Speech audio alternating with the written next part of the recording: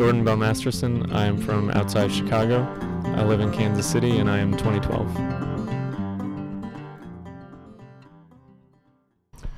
Why don't we start with the specific? Really, in those first moments as you're physically leaving Grinnell, just what was that day like? Talk about what were your plans, what was in the car, who were you with, stuff like that. So I was one of the lucky ones to have a job secured when I was leaving Grinnell. So I was just going home to relax I had about 10 days before I had to move to Kansas City, which I had never been to before, and knew no one there. So I was just trying to get home, collect my thoughts, spend a little time with my family, and then pack up my entire car and belongings and move to a new city. What were some of the priorities for you in saying this is what I want to be doing for the next few months, next couple of years? I wanted to be interested in the work, which I knew I would be. I got the job essentially through an alum who was a friend of mine, and he had done the same job and he loved it, so I knew it was going to be interesting work, and I knew I was going to be working with really smart people, so that was very important to me. And location didn't matter so much as whether I was going to enjoy what I was doing for 8 hours a day. Okay, so you arrive, you're here, your office is unpacked, you have your everything in place, and then there's the rest of the world. What were some of the challenges in those first few months of a wholly new experience?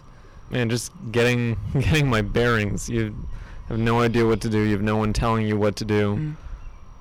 It's very disorienting, a little scary, but also exciting. So in that getting your bearings, what kind of tools would you say or skills did you find yourself relying on over and over and over again? Talk to as many people as possible. Talk to strangers. Talk to family, friends. Get advice from every source you can. Don't be afraid of the fact that you don't know anything, because at least I didn't, and that's totally fine. Yeah, just talk to people. Be open to advice and listen a lot. After that initial push of learning how to do that, do you think that that's a skill that you've kept relying on in the years that have followed? Oh, for sure. Absolutely. 100%. Looking at what you learned at Grinnell, either in the classroom or just in all the other things that you do, what skills would you say you've continued to rely on that you either first developed or continue to develop while you were at Grinnell?